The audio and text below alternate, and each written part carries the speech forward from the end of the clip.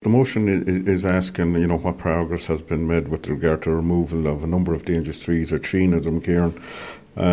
These trees pose a serious risk to homes of tenants, to pedestrians, road users and to children walking to the National School. They're right beside the National School. 12 months ago, I suppose, approximately one of these trees did fall down. It fell out on the road. During the recent storm there, I suppose only last week or that, there had been debris on the footpath and the road.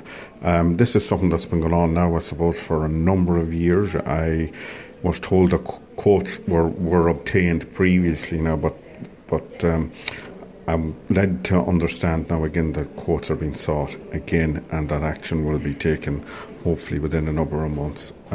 As I've said, they are a risk, and in particular they're a risk to the children that are walking to school.